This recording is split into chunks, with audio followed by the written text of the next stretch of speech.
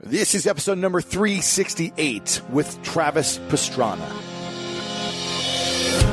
Welcome to the School of Greatness. My name is Lewis Howes, former pro athlete turned lifestyle entrepreneur.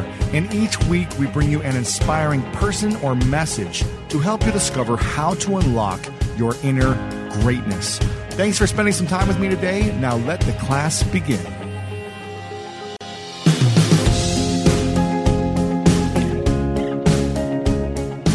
Welcome, everyone, to the School of Greatness podcast. We've got a very special and fun interview with a legend in motorsports competition and stunt performances, Travis Pastrana in the house. Got a great guest for you today. His name is Travis Pastrana, and he is an American motorsports competitor and stunt performer who has won championships and X Games gold medals in several events, including Supercross, motocross, freestyle motocross, and rally racing. He runs a show called Nitro Circus and previously competed in the NASCAR Nationwide Series for Roush Fenway Racing. He currently competes in the Global Rallycross Championship, driving the number 199 Subaru for Subaru Rally Team USA. He's been in a number of TV shows. He's been in a number of movies. He's an incredible human being, and I'm so excited to have him on here to talk about how he became so great in so many areas of the extreme sports that he does. And some of the main things we talk about are how he gets past fear and jumps into flow, especially when there's so much danger at stake and all the injuries he's gone through. I think over 31 surgeries that he's gone through over the years. It's incredible that he continues to get past his fear and step into the flow, and how you can recreate that as well. Also, what Travis wants to teach his kids about career opportunities, why getting so many injuries and dealing with so much pain is well worth it for him, the value in messing up while trying something new, and how Travis and his wife handle each other's risk-taking, since his wife is a skateboarder and doing more extreme sports as well. Loved this conversation, loved this interview. Travis is a stand-up human being.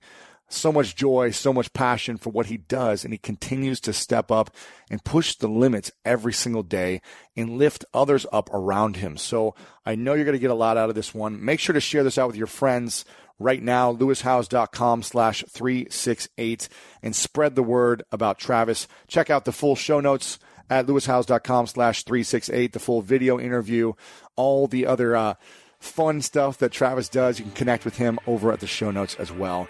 And without further ado, let me introduce to you the one, the only Travis Pastrana.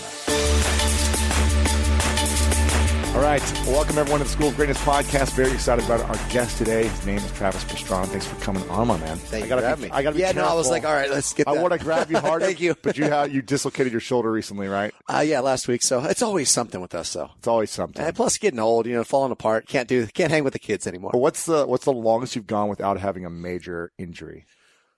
This last time was probably the longest. It's been a little over a year. Wow, it must be amazing. 2 kids, so I'm kind of, taking it easier.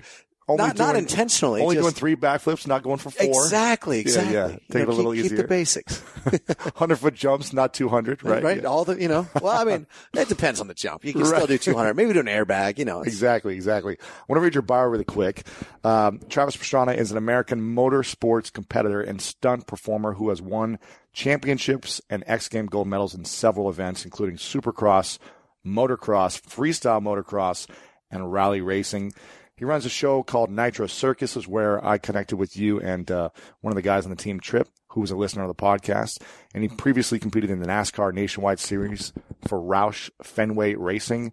Currently competes in the Global Rallycross Championship, driving number 199. Is that correct? That is correct. And he has also appeared in films like X Games, the movie, and many other things like Ridiculousness. Is X Games the movie? Is that considered a film? I guess. All right, there we go. We're moving on up. Is this an accurate bio, or did I miss something? Yeah, that's all accurate, right? Yeah, it sounds good, man. Sounds good enough. Yeah. Cool. I don't even know really what I do for a living, but it's but you've made a living doing something. Yeah, something. And it's fascinating because more and more people are making a living around their passion or just their creative artistry, which is what I think you are. You're a creative athlete artist. Well, no, I appreciate that. And the coolest part, I mean, it was kind of an interesting upbringing with my dad, who was Marine, and then motocross, which was very strict as far as, you work hard, you're running every day, you're cycling every day, you're riding every day, right. And then kind of transitioning into freestyle, where it goes from you would knock your grandma down on the last turn to take the win, sure. to, I was going against some Metal Militia and Brian Deegan, and I'm like, I'm 15 years old, and these guys are all tattooed up and hardcore and this and that, and mohawks, yeah, like everything, and piercings and whatever. And Brian Deegan comes up, he's like, dude, that run was so awesome, man. He's going, hey, Miss Pastrana, how are you doing? And I'm like, wait, the image and they were just like having fun. And I was like, kind of these two worlds that kind of collided. I was like, wait, you can have fun and still, right. Like, this is weird. So. And was anyone making money when you started? Because you were really 15 when you came on the scene. Is that right? Around that age when you kind of became 15 known? for action sports stuff. But so for me, motocross was always, racing's been around since people could ride motorcycles, right. Trying to race stuff, sure. But at the end of the day, like, racing was where the money was. That's where the sponsors were. That's where my parents were, encouraging me to go. That's what we had worked so hard. I mean, my dad and my mom, they had the house was paid off when I was 4, and by the time I was 8, we had a mortgage on the house. My dad sold the boat, then he sold the Harley, then we got our second mortgage on the house, and just to get to that racing, and then all for this you to pay for your stuff, to pay for my stuff, because it's expensive, right? Well, yeah, I mean, my dad's construction works with his 4 of his brothers, and they would actually take pay cuts to cover gas to get us from Maryland to Florida to race with the top guys. Wow. When I was 10, 11, 12, like when most parents are complaining about driving across town, we're driving cross country yeah. to hit the nationals and stuff. And it was awesome. But then freestyle came out, and I'm like, this is so much more fun. Why would I try to like stay low off the jumps when I can see how big I can go, what I can do? And, it was an interesting dynamic right as it was kind of turning there. Who was more influential for you growing up, your mom or your dad? As far as education was my mom. As far as, my dad always said, he was military. He's like, look, his brother was quarterback for Denver Broncos for 2 years. He goes, look, he was by far and away the best athlete that Maryland has ever seen, that Annapolis has ever seen. He did everything. He made it almost all the way there. He got knocked out by Bubba Smith, and he didn't really make, he made enough to make it for those years. Mm-hmm. Then he came back working construction, with the family. And my dad's like, look, no matter how good you are at sports, you're always going to end up right back here with the family working construction. So he goes, you get your good grades, you work hard. He goes, I don't care if you're sick. I don't care what. This is when I'm 4th, 5th grade. Right. He goes, you get up and you run a mile. It's not a long time, not a long way. You run 1 mile before school every day, and I will drive to Florida on the weekends. You ask me to go practice every day after school, and I'll drive to Florida on the weekends. If you don't, any day, I don't mind. I'll get the Harley back. I'll get the bike back. I'll get the boat back, and we're not going to Florida on the weekend. So you got up every morning and ran a mile. Yeah. I mean, it's not much. It was just for him. It was just that motivation. Like, you show me you're motivated. Discipline. Yeah. So instead of when most parents were like, oh, you have to do this, my dad was like, hey, slow down. Why are you doing those jumps? Don't you're not going to make it, kid. But look, as long as you keep trying, I'll put in equal effort. And that was, kind of how I made it to where I did, was just having fun. Amazing. Did you play any other sports, like traditional sports? Traditional sports, I mean, until I was probably 8, so nothing right. Serious. What was basketball and baseball? Yeah, I mean, basketballs, everyone on my team said don't shoot. I couldn't, my hand coordination was bad. My uncle told me never get into football, so I never really knew how to throw or catch. You loved it with the pain you liked. Wrestling was my thing, man. But then I was just always wrestling people a lot older because I was always just so tall as a kid. So I don't know if you were tall as a kid, but I was like this tall when I was 11 or something. Yeah, you see, it's not good for wrestling. It's the worst. Everyone would just dive in my legs and I'd be like on the mat, And you're from Maryland, so you must be a big fan of Michael Phelps, right? He's been crushing it. Yes, he's unbelievable. I was just there last week and I saw him in the semifinals for a race, and it was just really cool to see his whole process from start to finish and how he executes. It's amazing. I absolutely love how he goes out and he knows now what it takes to get there. And everyone's like, oh, you're doing this wrong, you're doing that wrong, you're not training hard enough. And then he goes out. He knows how to do it the last second. Yeah. It's like Ledeski or whatever. She crushes it. So after 3 days, it's unbelievable. Maryland had the second highest country count. I saw your Instagram. Yes, the Maryland games. That's hilarious. The Maryland games. Are you friends with both of them, or? No. I mean, I've seen Michael at a couple of the different things, but right. But no, for sure, it's just cool. I mean, they're it's around the same area. And it's I might be isn't anything that you're doing in the Olympics, or is it happening? Are the events you're doing going to be coming in the Olympics? Right now, well, my wife's a skateboarder. So she's pretty excited because skateboarding just got announced for 2020. Yeah, that's cool. So she's on the fence. She's like, she's getting a little older. There's too, a right? lot of younger kids coming up. She's, I mean, for skating, there's 13, 14-year-old kids freaks. that are just crushing it. So my wife at, 27, 28, she's like, I'm going to be in my 30s when the next Olympics comes. So right now she's like, I'm still top 5, but I could go back and maybe I don't know. That's it's going to be interesting. Are you going to try to go for anything? I guess it's only skateboarding, right? No, nothing with motors. There's nothing with motors. I'm not like the rest of my family. I pretty much need a throttle or falling or something to, maybe diving. I don't know. I'm just not I can't do handstands anymore though. So that takes me out. Yeah, your shoulders are too messed up.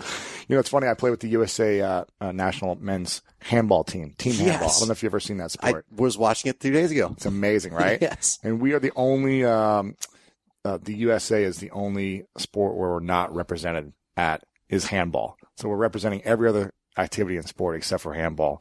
So it's unfortunate we didn't qualify. We haven't qualified in 20 years, but we'll see in the next 4 years if I want to keep doing it. It's just a lot of work. Now, I have to ask, this is way off subject, but, so in Maryland, lacrosse, that's our sport. I mean, actually, the Northeast is Maryland. Yeah. Well, I mean, it's our, our state sport, that and jousting, which I think is pretty awesome. So it's a coast state sport. But, I just think it's interesting that field hockey is what the girls that don't want to get hit with lacrosse sticks do. And yet field hockey was intense. It is intense, but it was in the Olympics. It is in the Olympics. Now is lacrosse not? I don't think lacrosse is in the Olympics. I don't think it is. But why would they do the field hockey? Field hockey is huge around the world.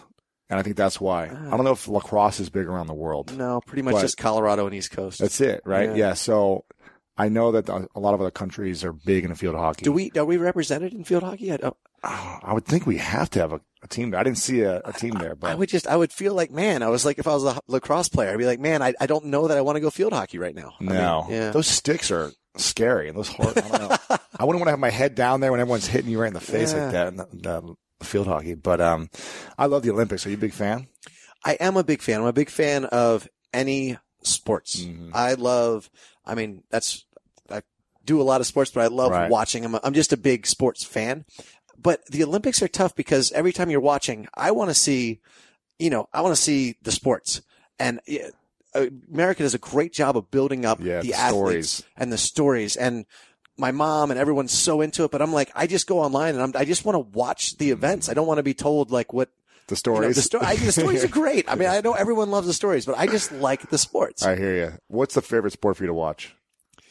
Oh man. Obviously with just Phelps, I always like to watch his events. So I guess I am. I'm a sucker for personalities as well. All right, I maybe fall in that category. But gymnastics, I think, is always cool, and especially since Atlanta Games in '96, where the girls team crushed it. You always just kind of you're like, all right, rooting for them. Yeah, it's cool. I got to watch them as well. It's a lot of fun.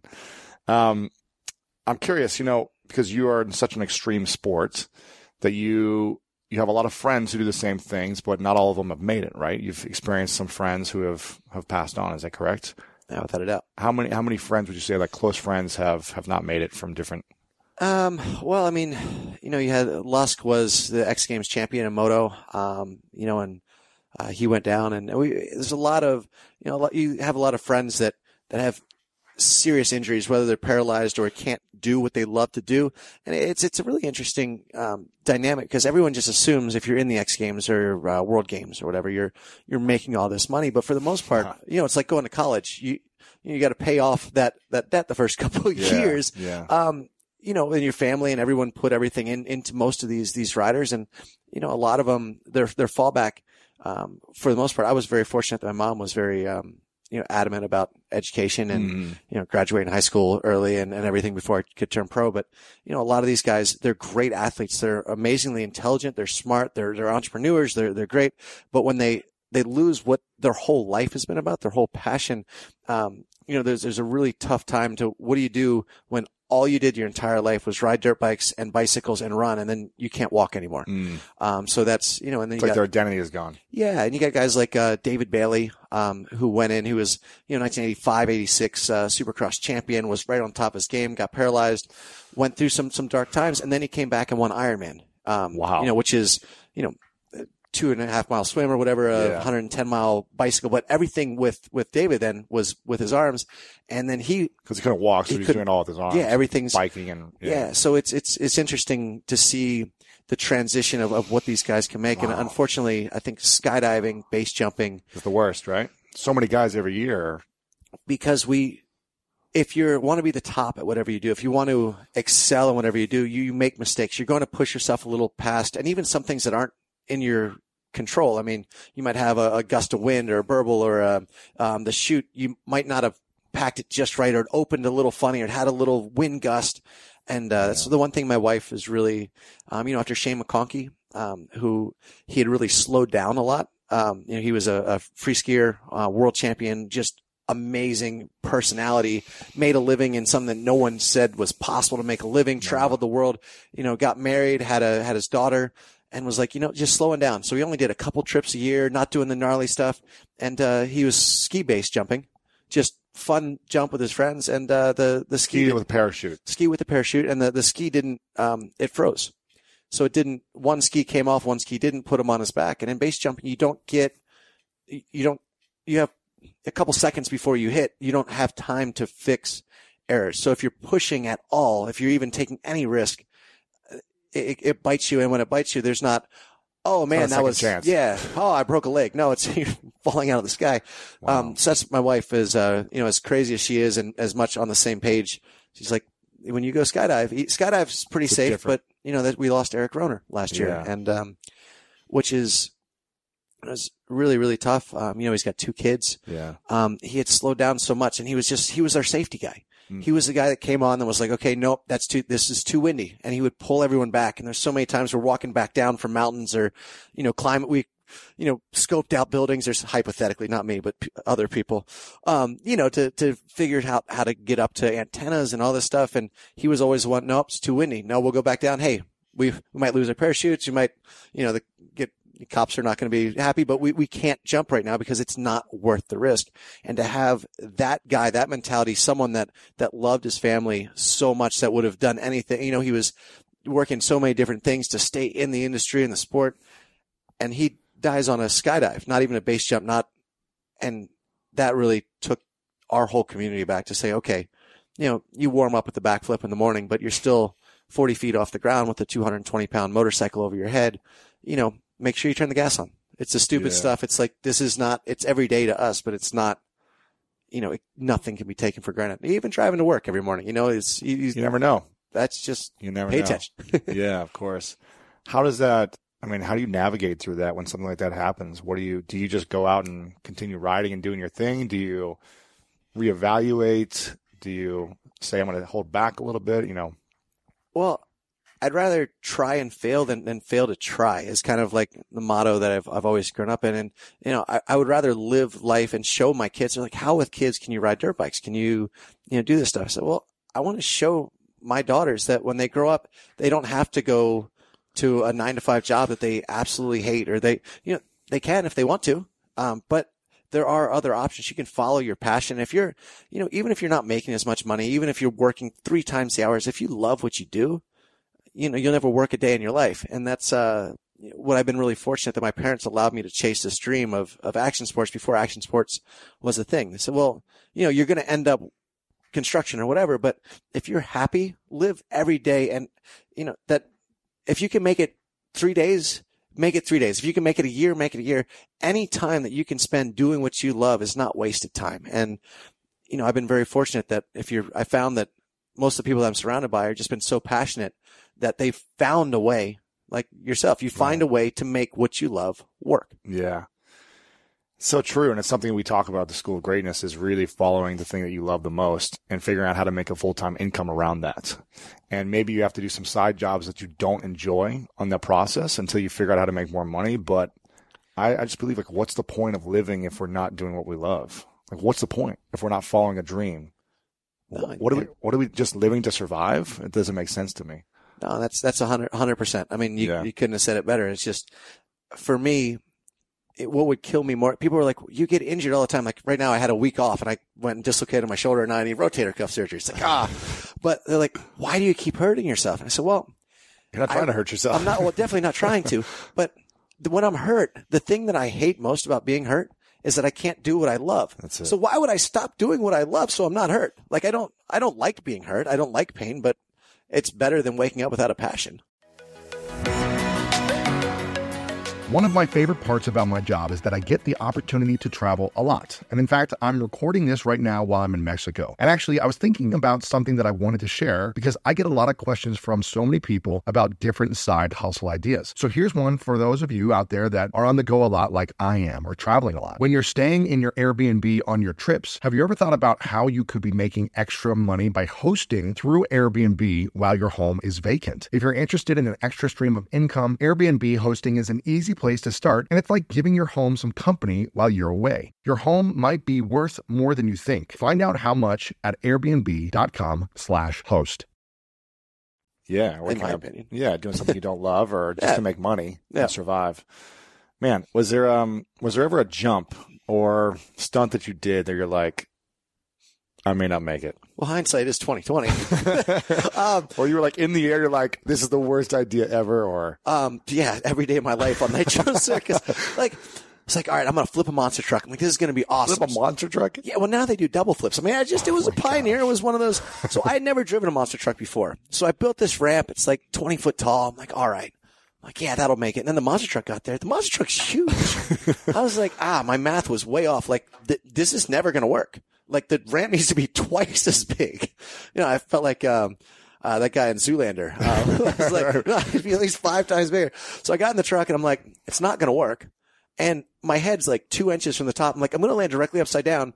And yeah, I've got a roll cage and everything, but I've got 2 inches of like, I'm strapped in. Like I'm going to break every bone in my body. And they're like, and action. I'm like, what'd you do? Well, I went for it. I was like, that's one thing my dad always said. Hey, if you say you're going to do something, don't open your mouth. Because if you say you're going to do it, back it up. Yeah. And there's actually, I'd say all of the moments in my life that I've been the dumbest moments of my life have all been because I followed that thing that my dad said. He goes, if you open your mouth, you got to do it. So I'm my hero. First time I did something really stupid, I told my hero, Guy Cooper, I was at a national championship event. You know, all the sponsors there, everything. Like my parents spent the last dime to get there. And in practice, right before I went out, I was like, hey, Mr. Cooper. I was like, yeah. He's like, do you see that big jump over there? I was like, can you do it? He's like, no, I don't know if I, cause he was like, I said, can you do it? I was like, yeah, I can do it. He's like, I'll be watching. I looked at my dad's like, you can't, like the bike physically won't make this. You know, I'm like, 10, 11 years old, whatever, on an 80cc. Only the 250 guys were doing it. One guy on the 250s. So I came last lap.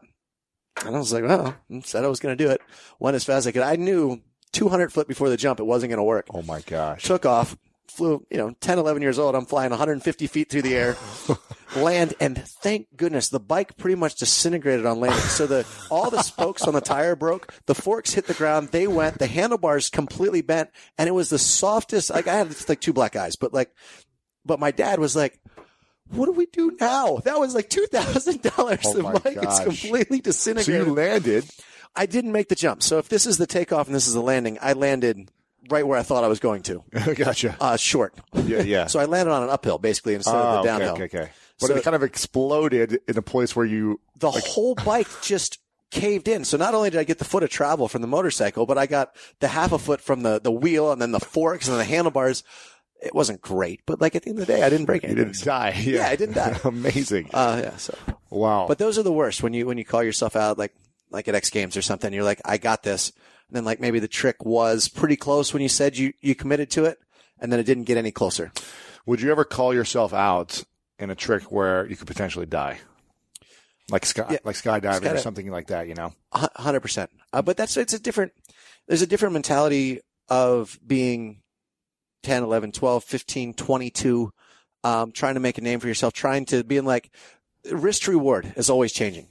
For me, if everyone goes, oh, haha, you backed out, oh, you're lame. I'm like, I'm alive. I've got 2 kids, family. Like I like my life. We're good. But when you're 15, it's different. When you're 15, and not to say that you're going to take huge risk, but you're going to say, okay, you know what?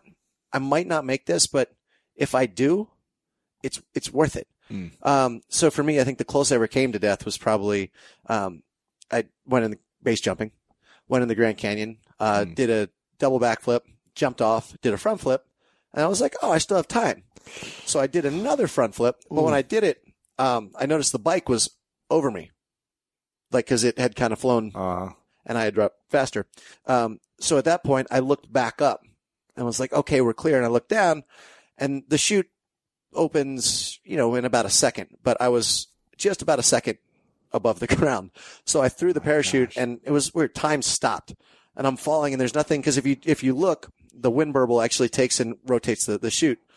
And I'd already thrown it. So I'm just staring at the ground. I'm staring at, cause on a motorcycle or every other time in my life, what makes a great athlete in our sports is being able to jump off the bike and be like, all right, if I don't jump off, I'm going to break my neck. But if I jump off and do this, this, and this, and tumble like this, I'll only break my ankle. Right. And you have to be, most people can't say, they just freeze. They're like, best case scenario still sucks. Where we're always, thinking, what's the best case? Like a quarterback. Mm-hmm. I can't throw there. I can't throw there. What if I throw here? Yeah. Then you accept the ball's your body and I was falling and I had nothing to do. I was just like, I have to stay in this perfect position.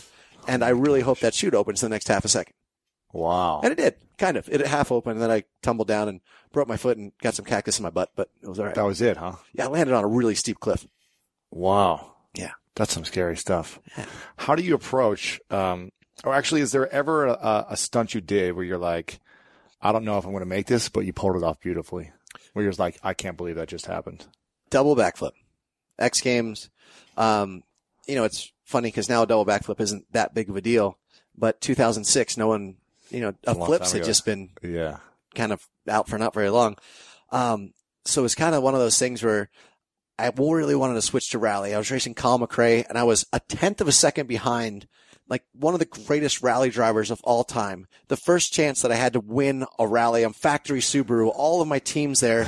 And that final, like, because we did all the stages up to the final had all happened. And I'm like, my career in rally depends on me not messing myself up right now. Like everyone's there. And that was the only thing. But I'm like, you know what? I hate those guys that go, Monday I got to go to work. So I would do that, but I got to work on Monday. And I'm like, you know what? I got to work tomorrow too. But let's pull this off. Wow. I said I could do it. I could do it. And it worked. And you practiced it many times in like a pit, I'm assuming, or I did 50 a day for the 2 months before, but out of the 50, I was 8 of 10. Well, it's not good. bad. Hey, if the lotto was 8 out of 10, you take it every day. But when it's your body and when the other ones, you'd come down and maybe broke a neck, maybe worse. So I convinced myself, instead of being scared, I was like, all right, are you going to do it? I said, yes. So you committed to it in your mind first. I completely committed to it. And I was like, well, I'm going to make the best of whatever happens. I'm going to pull like hell. I'm going to do everything that I can. I'm going to try to spot the landing the best that I can. If anything goes wrong, we'll try to, and I was like, you know what? I'm probably going to crash and I'm okay with that. And I dropped in thinking, do whatever you can. And, it worked. It worked. Wow. Maybe because you said like the worst case scenario could happen and I'm probably going to crash. So let's just make sure I do whatever I can to not crash now, I guess. I don't know. Yeah. But I had to be okay with crashing before. You'd accept what could happen. It was, what's that movie, was it number 6 or no? What was the, who's in it? That's man, you know what? I'm drawing blanks here. So forget I even said that. Sports movie? No. Some guy with a mask. Basically, they were futuristic, came out maybe 10, 12 years ago. And the guy was experimented on for the surgery. And he had to accept that he was going to die before he could make it. Anyway. Okay. Cool. Never mind. And then I found $10. All right. Makes every story better. There you go. I like it. Concussions? I don't know. Blame it on something. What's your thought process going into a big stunt? That's something that no one's ever done. That maybe you'll take months to plan, I'm assuming, right? You take months to plan. You did the longest jump in a car. Is that right? That's correct, yeah. Is that still the record? The longest? Still the record for cars, yes. For cars. So how long does something like that take to prepare, to calculate? How many people are on the team? And then what's your mental process getting ready for a big stunt? Well, it's kind of similar. Like by the time you're doing something in front of the masses, you've got a pretty good understanding, at least I hope, of what your capabilities are, what the car capabilities are, what the bike, what the, like even watching the guy a couple weeks ago jump from the plane into the net. He knew. I didn't see it exactly, but I saw kind of like it was happening. I can't believe the guy landed. Yeah, without a parachute, right? Is that what happened? Yes. What happened? Yes, sir. He landed in a net. It was good. No parachute. No parachute. Straight to from the sky. Yes, sir. That's insane, isn't it? Completely insane. Would you ever consider that? 100 by 100. Well, it was interesting because there was a lot of us considering it, but there's a difference between considering it and doing it. And we were thinking 300 by 300, where he said 100 by 100. I was like, that's a completely different stunt. But he's good. He knew what it would take. So for me, like the Red Bull New Year No Limits, every year they go to all their athletes and they say, okay, what can we do that will help your sport? And I went to him. I said, look, we got beat last year in the championship because our car, wouldn't take the hits that Ken Block was doing. He was jumping further. He was outperforming us in areas that we physically we weren't capable of doing. We would break the car. So I said, we need a stronger car, and I'd like to do a big jump. And they said, okay, well, what's his world record? It's 141 feet. They said, okay, let's try to double it, which we were like 10 feet short of doubling it. But, so we were basically like, okay, what can we do that's going to make these cars better? That's also going to be entertaining. That's going to help you in the future. And, we won the next 4 straight Rally America championships with Subaru. And a lot of it was because of that foundation, which is kind of cool to do more than one thing at a time. And that's what Nitro is always trying to do now as well, is, kind of step up to say, all right, help me help you? You want to do 4 flips? All right, what do we need? We need bigger ramps. We need better safety. We need landing ramps that have airbags. And then we take the airbags off and we use Resi. And then, if you want to do a world record, it's probably got to be without Resi. So make sure you have it dialed on that, and then we'll take it off for one time. Wow. You get that world record, and, let's do it safe. Wow. Tell me about Nitro Circus. How did that get started, and what's your involvement, and where is it headed? All great questions. Nitro Circus kind of started when I got hurt. I was hurt quite a bit racing motocross. Which year? Every year. Every year. But this was, 2002. Okay. 2001, 2002. And, Greg Godfrey, who was from Mormon, from Salt Lake City. He went out to California. He was a key grip on Touched by an Angel. He's like, I love movies, but I love motorcycles. I want to make movies about motorcycles. Sure. And I was like, that makes sense. But he couldn't get the riders. So I was like, well, there's guys. I have the first ever foam pit. There's guys at my house all the time. In Maryland. Yep. Learning new tricks, trying stuff that's never been tried. So he sent me a camera. I didn't know anything about filming, but Sony 2000, the white balance was never set. Nothing like the footage quality was horrible, but the footage content was just pure and real. And it was before YouTube really took off and everything. So people just got this huge following. And then, it was really cool because Johnny Knoxville had called me up and when Evel Knievel passed away and said, look, we are doing a 24-hour takeover of MTV. And he said, come up with a few stunts. So I wrote down a list of about 5,000 stunts. And he goes, can you do any of them? I said, I don't know. We'll try them all.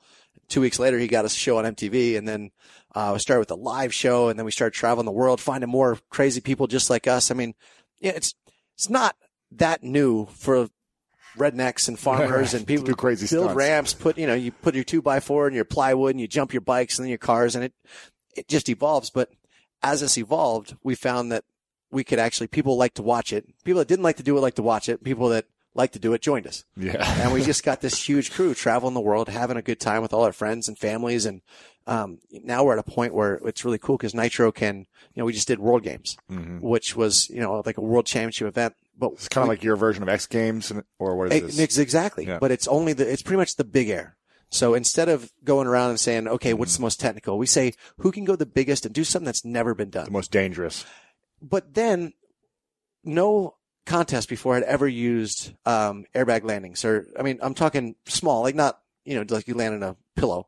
You can still get hurt, but we had not one single broken bone, and we had I think over 50 world's first, so tricks that no one had ever done before. So the safest games. It was the safest games with the most innovation that had ever been done, which for us was a huge step, and we caught a little flack from some of the guys to be like, hey, look, you can't have an official world record to something that's not wood or dirt or whatnot. But at the end of the day, these guys could try it.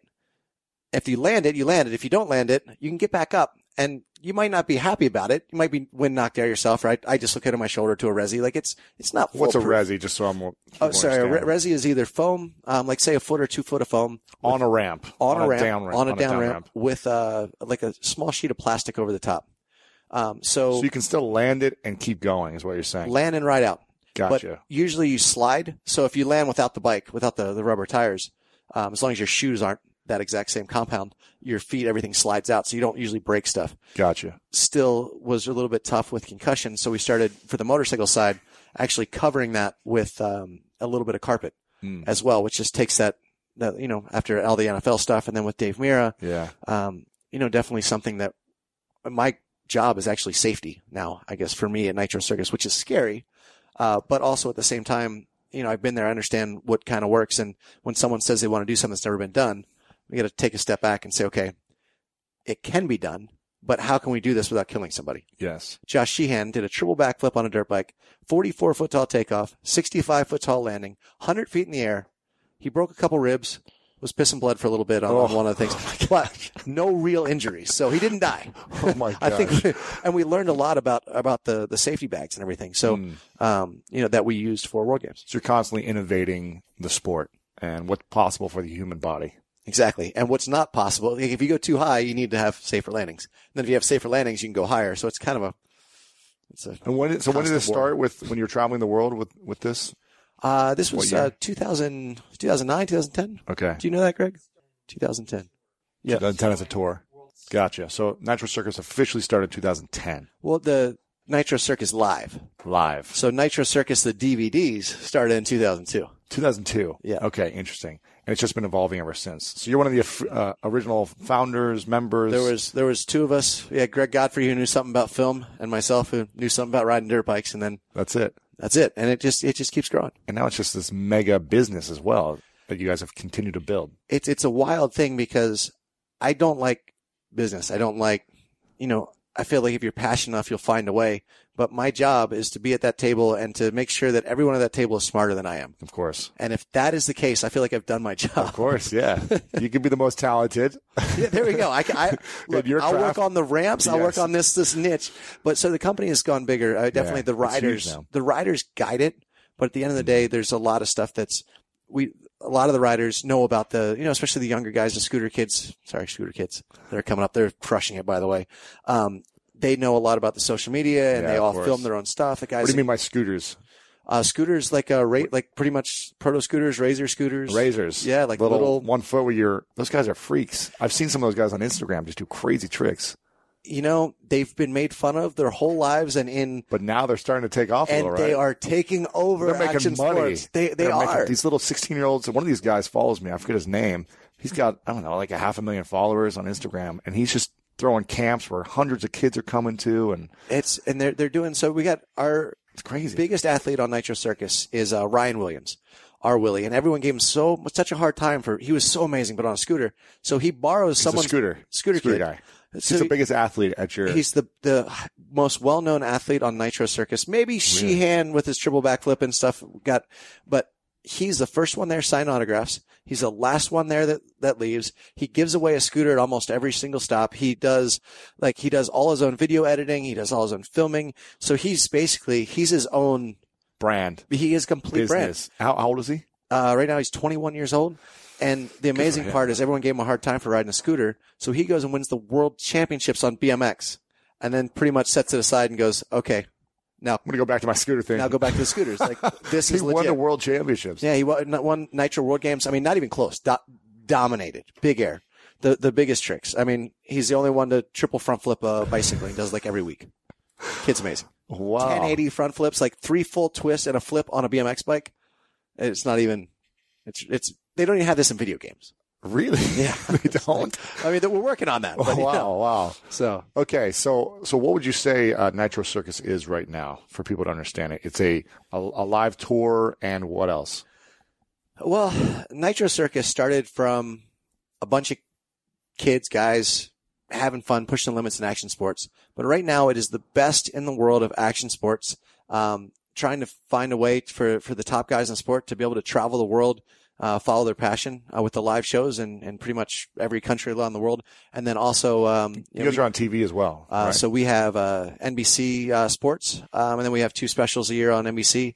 And then we just put together basically a world championship event for the big air type stuff. And that was recently, right? That was recently. Had over 5 million viewers live. So that was congrats. Plus the internet stuff, which is actually it's amazing. The internet, you get more views through that than you do on even like an NBC or TV. a huge network Yeah, now. yeah. It's a wild thing, but NBC has been such a great partner for us because that allowed us to take these sports that were kind of a younger audience and take it to the masses to where anyone could really watch it.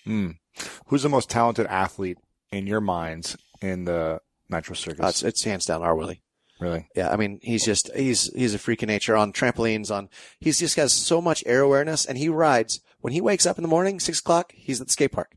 And he's either on bicycles or scooters, or he's parkour, he's trampolines, he's diving boards. If there's a bridge somewhere, he's flipping off of it. Like, he just loves being in the air. He loves pushing himself. He loves trying stuff. So people are always like, oh, he's so naturally talented. I'm like, maybe, but if you were doing whatever your sport was 15 hours a day, you'd probably be pretty good at it too. Yeah. He lives it. I mean, he's disciplined. That's it. If he's not doing that, he's editing.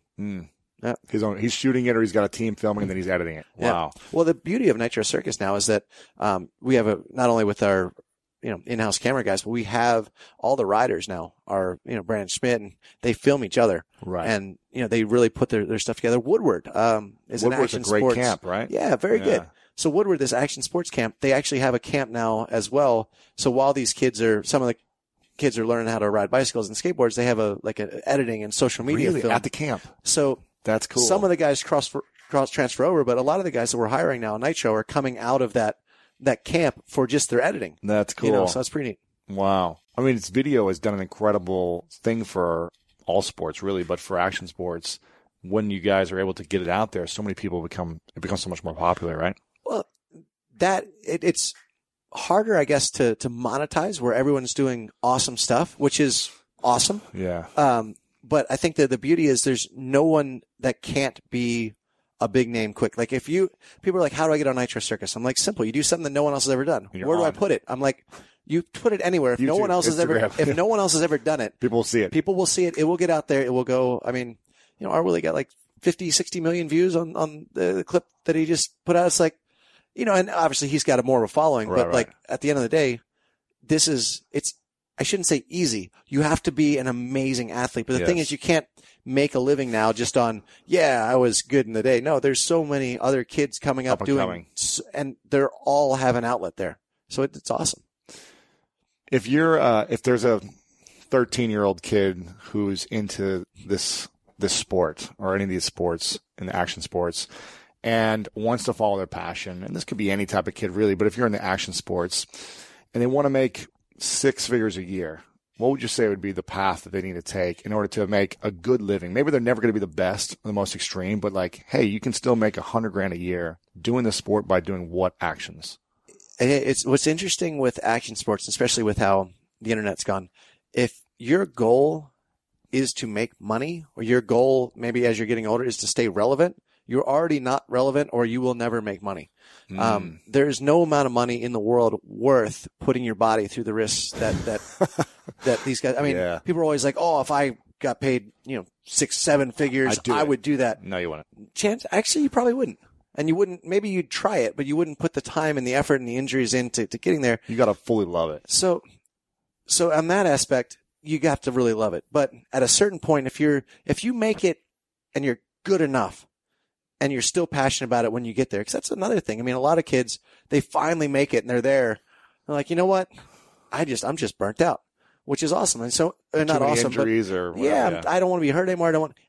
But the amount of sacrifice and dedication and the hard work they put in, the guys that make it, even for a year, even for whatever, in action sports have been able to then make it like business at that point is easy. Yeah, it is. I'm not saying business is easy, but it's something that, especially now, they have a little bit of credibility. It's like my friend is Navy SEAL.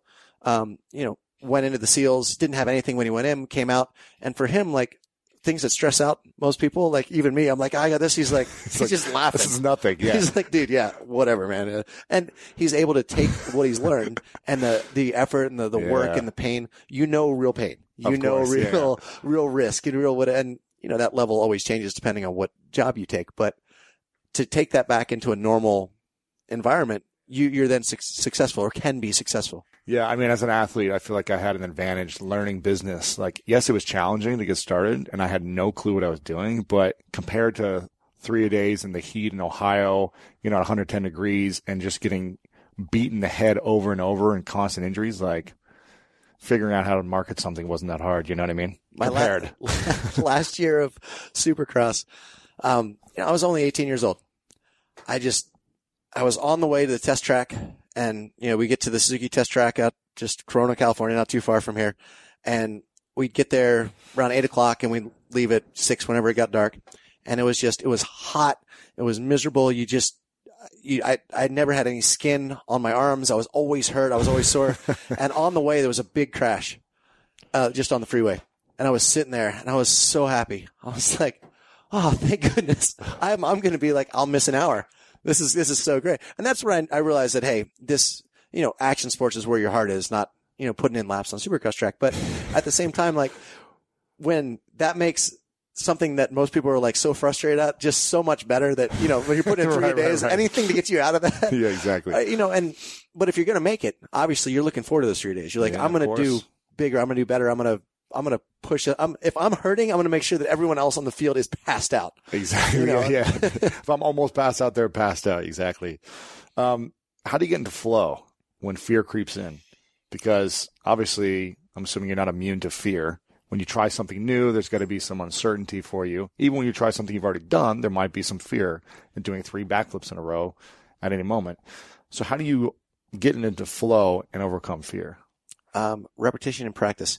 And the more bad experiences you're in, the more bad experiences that you will get in that you know how to get out of, if that makes any sense. So, like, when you're in the air and everything's going wrong, but you've been in a similar situation, either it worked or it didn't work, but you're not relying on thinking. You're just doing it. And I feel like when you drop in and do something you've never done before, you already have an idea. You know what the takeoff feels like. You know what the pull feels like. You've tried it into a foam pit or an airbag or something. So for me, flow is simply repetition. It's knowing every part of my motorcycle or bicycle so in and out that no matter what happens, I'm not that concerned about it because I know how to get out of it. And that's why guys like R. Willie do so great, is because every time they mess up one trick, they might invent another trick because they realize what spins or how that, so it's that mentally going, whatever this stunt, this trick, this jump, this day throws at me, I've got it covered because I've put in the work. The only time that I feel like I'm really out of flow is when I'm thrown in a different element. Like, people are like, hey, here's some skis.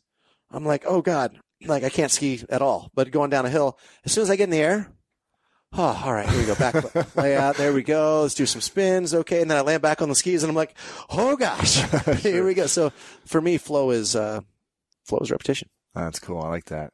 How many times do you think you've gone off a ramp on anything? Oh my gosh. I mean, pretty much it was every day of my life for 10 years. 300 times a day. Wow. I was never great at math. Took the only major in college that I could kind of skip around that. Sure. Okay. Thousands of times. Yes. Okay. Hundreds of thousands, millions. And do you have a daily routine or meditation practice or habits that are non-negotiable for you every single day? For me, the hardest part is with travel and, with family and with everything. It does get more challenging, but give me an hour on my road bicycle every day. And I don't care if we get to bed at 3 o'clock and we have to get up at 5. Like, if I can just, I'd rather not sleep and just get that time. For me, I was never good at sitting on a couch or sitting anywhere and just meditating still. Yeah. But on a road bike, I feel like, especially like around my house in Maryland, like it could be hot, it could be cold, it could be whatever. And just going out and, there's not a lot of cars on the roads around the house and there's some good bike trails and, just to put your music in and just have that time it's kind of alone and you can, the first little bit, you kind of wind down and then you have that little bit of that peace where you're just kind of riding and you might be thinking about what's going on. And then you have that bit at the end where if you want to push it, you want to go a little hard, you want to see what you're made of again, every day. You're like, you promise you won't do it the next time, but you want to see if you can beat that record. And that's funny. So for me, that kind of covers all 3 of my bases. So every day you ride the bike or you try to ride the bike every day? That is my goal. I mean, it used to be like, try to get in 60 miles a day, and now it's like 60 miles a week. But, sure. What you can. You do what you can. That's cool. I like that. That's your meditation. And your wife, you say your wife, she fully supports everything you do now. I mean, obviously you have 2 kids, correct? Yes. does anything change for you when approaching the sport and, going big? No, well, what's interesting, and we were just hanging out with a lot of our friends and family this last week from Nitro Circus, and most of us have kids now, and they were doing stuff that, like Child Protective Services probably would go, hey, that's dangerous, but when you're with this crew, like Tony Hawk got so much trouble for riding with his one of his kids on a skateboard, but for Tony, like, I would think his kid was way more safe on his skateboard than probably with one of his in-laws driving, to McDonald's in a car seat. Sure. I don't know his in-laws at all. Sorry. But, that's just, with four-wheelers, with motorcycles, what we know, this is what we do. Like, it's like my wife always trusts me, with the kids, with myself, because she knows that I'm not a careless person. I don't take a lot of risk.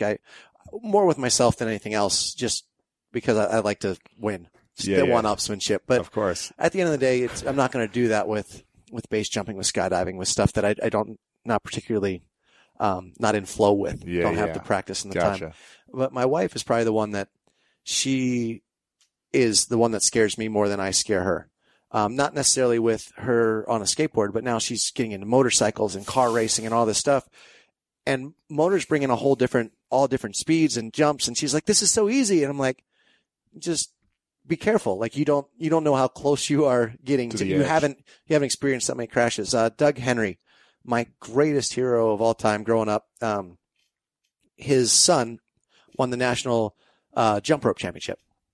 And it was interesting. I was like, Doug, and Doug's paralyzed now, did a backflip, paralyzed. He had a broken back, but they said he'd never ride again. His wife found a doctor and did some stuff, and they figured out a way. So he came back, won 2 national championships. This guy's been through everything, but he goes, look, I didn't ever get my kids involved with this because I know how many times I had to mess up before I understood what was going to work and what wasn't. He goes, I still ended up in a chair. He goes, I have no regrets. I love my life, but at the same time, it's a hard thing. Like, Lindsay knows skating. I don't know skating. Yeah. If I get on a skateboard, I'm going to fall and break myself off. I know I can't even go off a curb. Right. So if the kids are on a skateboard, I can barely go straight on a street. Exactly. They're with my wife, and they're with the motorcycle. They're with me. But it's an interesting dynamic how they see this stuff. My daughter, she sees double backflips, triple backflip, and that's Sheenie. That's like, it's normal. So I'm a little nervous on that end to what she's going to be like. Oh yeah, it's 100-foot jump. Yeah, I got that at 6. Man. At 6, right? And what still drives you today after you've created so much, you've achieved so much, you've won everything, broken all the records? Waking up with a passion. Yeah. Just waking up with that smile on your face, having something that you really want to do that day. And some days it's, just not traveling. It's staying home with the family. And then you do that for enough days and it's no longer, you're like, okay, this has been good, but what can I do? Like, where can we take Nitro Circus? How can we provide a place where guys like me that are passionate, that love what they do, can make a living traveling around the world with their best friends. Mm-hmm. Like, I've had the very fortunate, life to be able to do that. Yeah. And can we keep action sports growing and I shouldn't say keep kids off of video games. I mean, video games are great, but it's like action sports were conventional sports, and then you had action sports in my generation. Now you have video games. Yeah. And it's fine. And Pokemon Go. Yeah. It's like, I almost got running. I was at a stop sign. And I came and just what ran into me. He's like, "Oh, I'm sorry. What are you doing?" Catch a Pokemon. Yeah, seriously. Anyway, but so that's for me. I just want my kids to be active, and I want them to be passionate. And right. That's what I base my life around. So right. Is there any boundary that you have, or is there any limit that you don't think you'll be able to break in the next 5 to 10 years with technology and with how much you're seeing other guys do things and what they're able to do with their bodies and bikes and things like that? Is there anything that you're like, maybe one day I'll be able to do that, but? Well, it's really hard to say, because the first time I did a double backflip, I said, I'll never do a double backflip again. That was this craziest thing ever. And now, honestly, kids are warming up, not kids, but there's a 20-year-old Harry Bink, and he just looked at the jump. He hadn't even hit it before. Double backs it. Really? On a dirt bike. And I was like, you little punk. And you were the first one to do it? Yeah, in 2006. But I'm just saying, things evolve. So it's with evolution, ramps evolve. And so my job is to continually evolve these sports and make it as safe as we can while we're doing it. So my backyard in Maryland is basically this huge like playland of just bags, and it's cool because I can still try these new tricks and try everything and work on all this stuff, and I do it to a bag. And then when someone goes, "Hey, you gonna take it to dirt?" I'm like, "No, I'm old. That's your job. Good luck." Yeah. Okay, so you'll do it to a bag, but you may not do it to a ramp. Yeah, unless it's something that I really feel You're like getting 10 out of 10. It's every time, and if it's worth, if it's something huge and it's something that I can do every time, then sure. yeah. I'm not saying I'm never gonna do something crazy again. Like this last tour, I had worked on all these ramps in my house, and one of the guys got hurt, and one of the guys didn't come on tour because he was practicing for World Games and X Games and all this stuff. And I was the only one in the world that could actually do the tricks that I'd set up. And I'm like, doggone it. So I had to do the whole tour, and it was the best tour of my life. But my wife is like, because every night I'm like so scared. I'm going out there and I'm trying. So, when you do thing one night, that's one thing. Yeah. But on tour, you got to do it night after night after night. So I crashed one night real bad, and I'm bruised. My legs are purple. I could hardly breathe. Bruised ribs, shoulder sore. And I'm like, all right. And tomorrow night too. My wife's like, you're not really going to get up. I'm like, I got to. That's what they paid to see. Give the people what they want. So my goal is to always be that guy that can have 6 or 7 other guys that can learn what he's doing. Yeah, that's cool. And do it better. That's cool. A few final questions for you, and I appreciate everything you've shared so far. This has been awesome. Personal question: what are you most grateful for in your life recently? Oh, recently. That's a really, really tough question. I'd say the thing that I'm most grateful for is that my wife, even though she's in these sports, has been so good as a mother. I'm almost crying as I say it. It's just weird because, you get older, you get tears, and it's just weird stuff. But so as I travel around a lot, it's difficult traveling with kids. Different time zones. One of them's sleeping, one of them's not. My wife, who always loved her sleep, like she didn't get less than 10 hours of sleep ever when we were dating. Which is not like realistic. Now she gets 4. Yeah, if she's lucky. And she's been able to adapt to that and really embrace that. And she still skates. She still goes out and goes in the show. Not every night, but she went to World Games and she's like, you know what? I want to skate today. And she ran practice, and she's such a badass, but you never know it from her Instagram or anything. She never even puts anything of her. It's all just, kids, and she just loves being a mom. And I love being a father, but if I didn't have someone that was that good as a mom, I would probably have a mental breakdown. So I appreciate that part. It's a lot to be grateful for. Yeah. Sorry, awesome. I know it's a lot, but my wife has adapted to being a mom so well, I think. That's amazing. Yeah. No, that's beautiful. This is a question that I ask everyone at the end. It's called the 3 truths. It's called the 3 truths. So imagine, it's many, many years from now.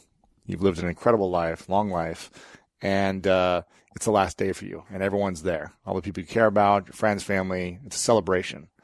But for whatever reason, all the videos you've shot of all the things you've said, this podcast isn't around anymore. All the stunts you've done have been erased from online. So no one can see what you've created anymore for whatever reason. But they give you a piece of paper and a pen, and they say, we want you to write down the 3 things you know to be true about all the experiences in your life that you'd pass on to all of us. So what would you say are your 3 truths? Number 1 is passion. If you're passionate enough about something, even if it's not exactly how you wanted it to be, you'll find a way to make it work. I don't know. I don't know if what goes around comes around is something, but I guess kind of stick with it. Because I feel like there's a lot of people that get a lot of luck or people that get a lot of bad luck. And a lot of people with a lot of luck kind of change who they are. And a lot of people with a lot of bad luck quit. And I'd say what goes around comes around. If you just don't quit, because so many times I have so many friends that were something was just about to come through and they gave up, which is fine. That's what they want to do. But it's like, I feel like what goes around comes around. If you can just stick with it, if you can go through enough bad, so kind of, I go along the same lines. Okay. And then, I don't know, I think respect. I think respect is something that, is earned over a lifetime. But if you can, if you can always respect other people and try to keep their respect, I think you're doing all right. I like that. And I'm not saying internet respect. Right, I'm saying like the people that are like, really well. Sure. Before I ask the final question, I want to acknowledge you for a moment, Travis, for your incredible joy and your incredible love and passion for what you do and bringing the sport to life and making it so well known for so many people around the world. Also, your commitment to your passion, because there are not a lot of people that I think are willing to do what you do for the love of their passion. They don't want to risk enough. And you're an incredible example of what's possible in the world for all of us. You're an incredible example in your sport as a human being from just our small interaction here, limited time. And to know that you can thrive in your sport and have a loving wife and loving kids and have an incredible family and have it all, and the business, it's such an inspiration. So I want to acknowledge you for just who you are in the world, man. It's amazing. Thanks for having these podcasts, man. Yeah, awesome. Of course. Before I ask the final question, where can we follow you online? Where do you hang out the most? Instagram, Snapchat, Facebook, where are you at? What should we follow? NitroCircus.com. What can we do right now to support you? Oh man, basically just Nitro Circus and their athletes. I mean, you go on Nitro Circus Facebook. I'm more of an Instagram. I know they're all Snapchats coming around, but I'm Instagram stories, man. Yeah, Instagram stories is getting big. You know, I just finally switched over. I'm still Facebook, but I just found I have a hard time with Facebook in that every time you post something, it's just mostly just. Like if you're riding 2 feet with your kid and you're not putting a helmet on, I know I should always wear a helmet, but it's just a lot of people that are just angry. Negative feedback. Yeah, very negative. So I feel like Instagram is a more supportive, a little, not even supportive, just my people. Yeah, sure. So I've been sticking with that for now, but NitroCircus.com and just, be sure to check out Nitro Circus. And if you want to see, honestly, come to a show. Every parent goes, I came for my kids, and then halfway through I was standing up and cheering, and I haven't felt like that in so long. Thank you. A mom said sorry not to take up too much time, but no, go ahead. The thing that I think made me smile the most in this last year was a mom came up to me and grabbed me a little violently at the end, like come over here. I was like, all right. She goes, I just want to thank the crew down here, all the guys, all the riders. Mm-hmm. And she says, I was afraid to have my kid ride a skateboard. I didn't like the image. I didn't like what I had seen or whatever. It's like, staying out late, going, not vandalism, but that's just how she kind of viewed everything. And, with skating down parks or streets or something like that. And she goes, what I saw here was a bunch of friends having an awesome time. And if my kid can ever find a group that embraces him, that loves him, that is half as supportive as this crew, then I have done a good job as a parent. So thank you for bringing this crew together. So I think for Nitro Circus, I think that beyond anything, like the world's first or not world's first, people, I think, especially the parents, relate to just that's cool. A bunch of good people having a good time. And do you guys tour all over the world, over the U.S.? There's a schedule online, right? Yeah, online. They have all the schedules, but basically we'll go all over U.S. We'll do a regional tour. Hit some of the smaller cities, and then a bigger tour. The bigger tours have all the top guys. The regional tours sometimes are split up a little bit, but definitely always a lot of fun. So all the information's on NitroCircus.com, right? Greg, what do we do? At Nitro Circus on social media, NitroCircus.com. He's on it. Greg's the man. He's got it. Awesome. Final question for you. This has been a great time. I really love connecting with you. And if there's anything I can do personally to support, just let me know. The final question is, what is your definition of greatness? See, you got all these just very deep questions. So, I mean, right off the top of my head, I think greatness is being able to have the confidence to do what you love to do and to do it well enough that you have the people around you that you love that still want to do it with you. Travis, you're the man. Thanks, man. Good to see you, sir. Appreciate it.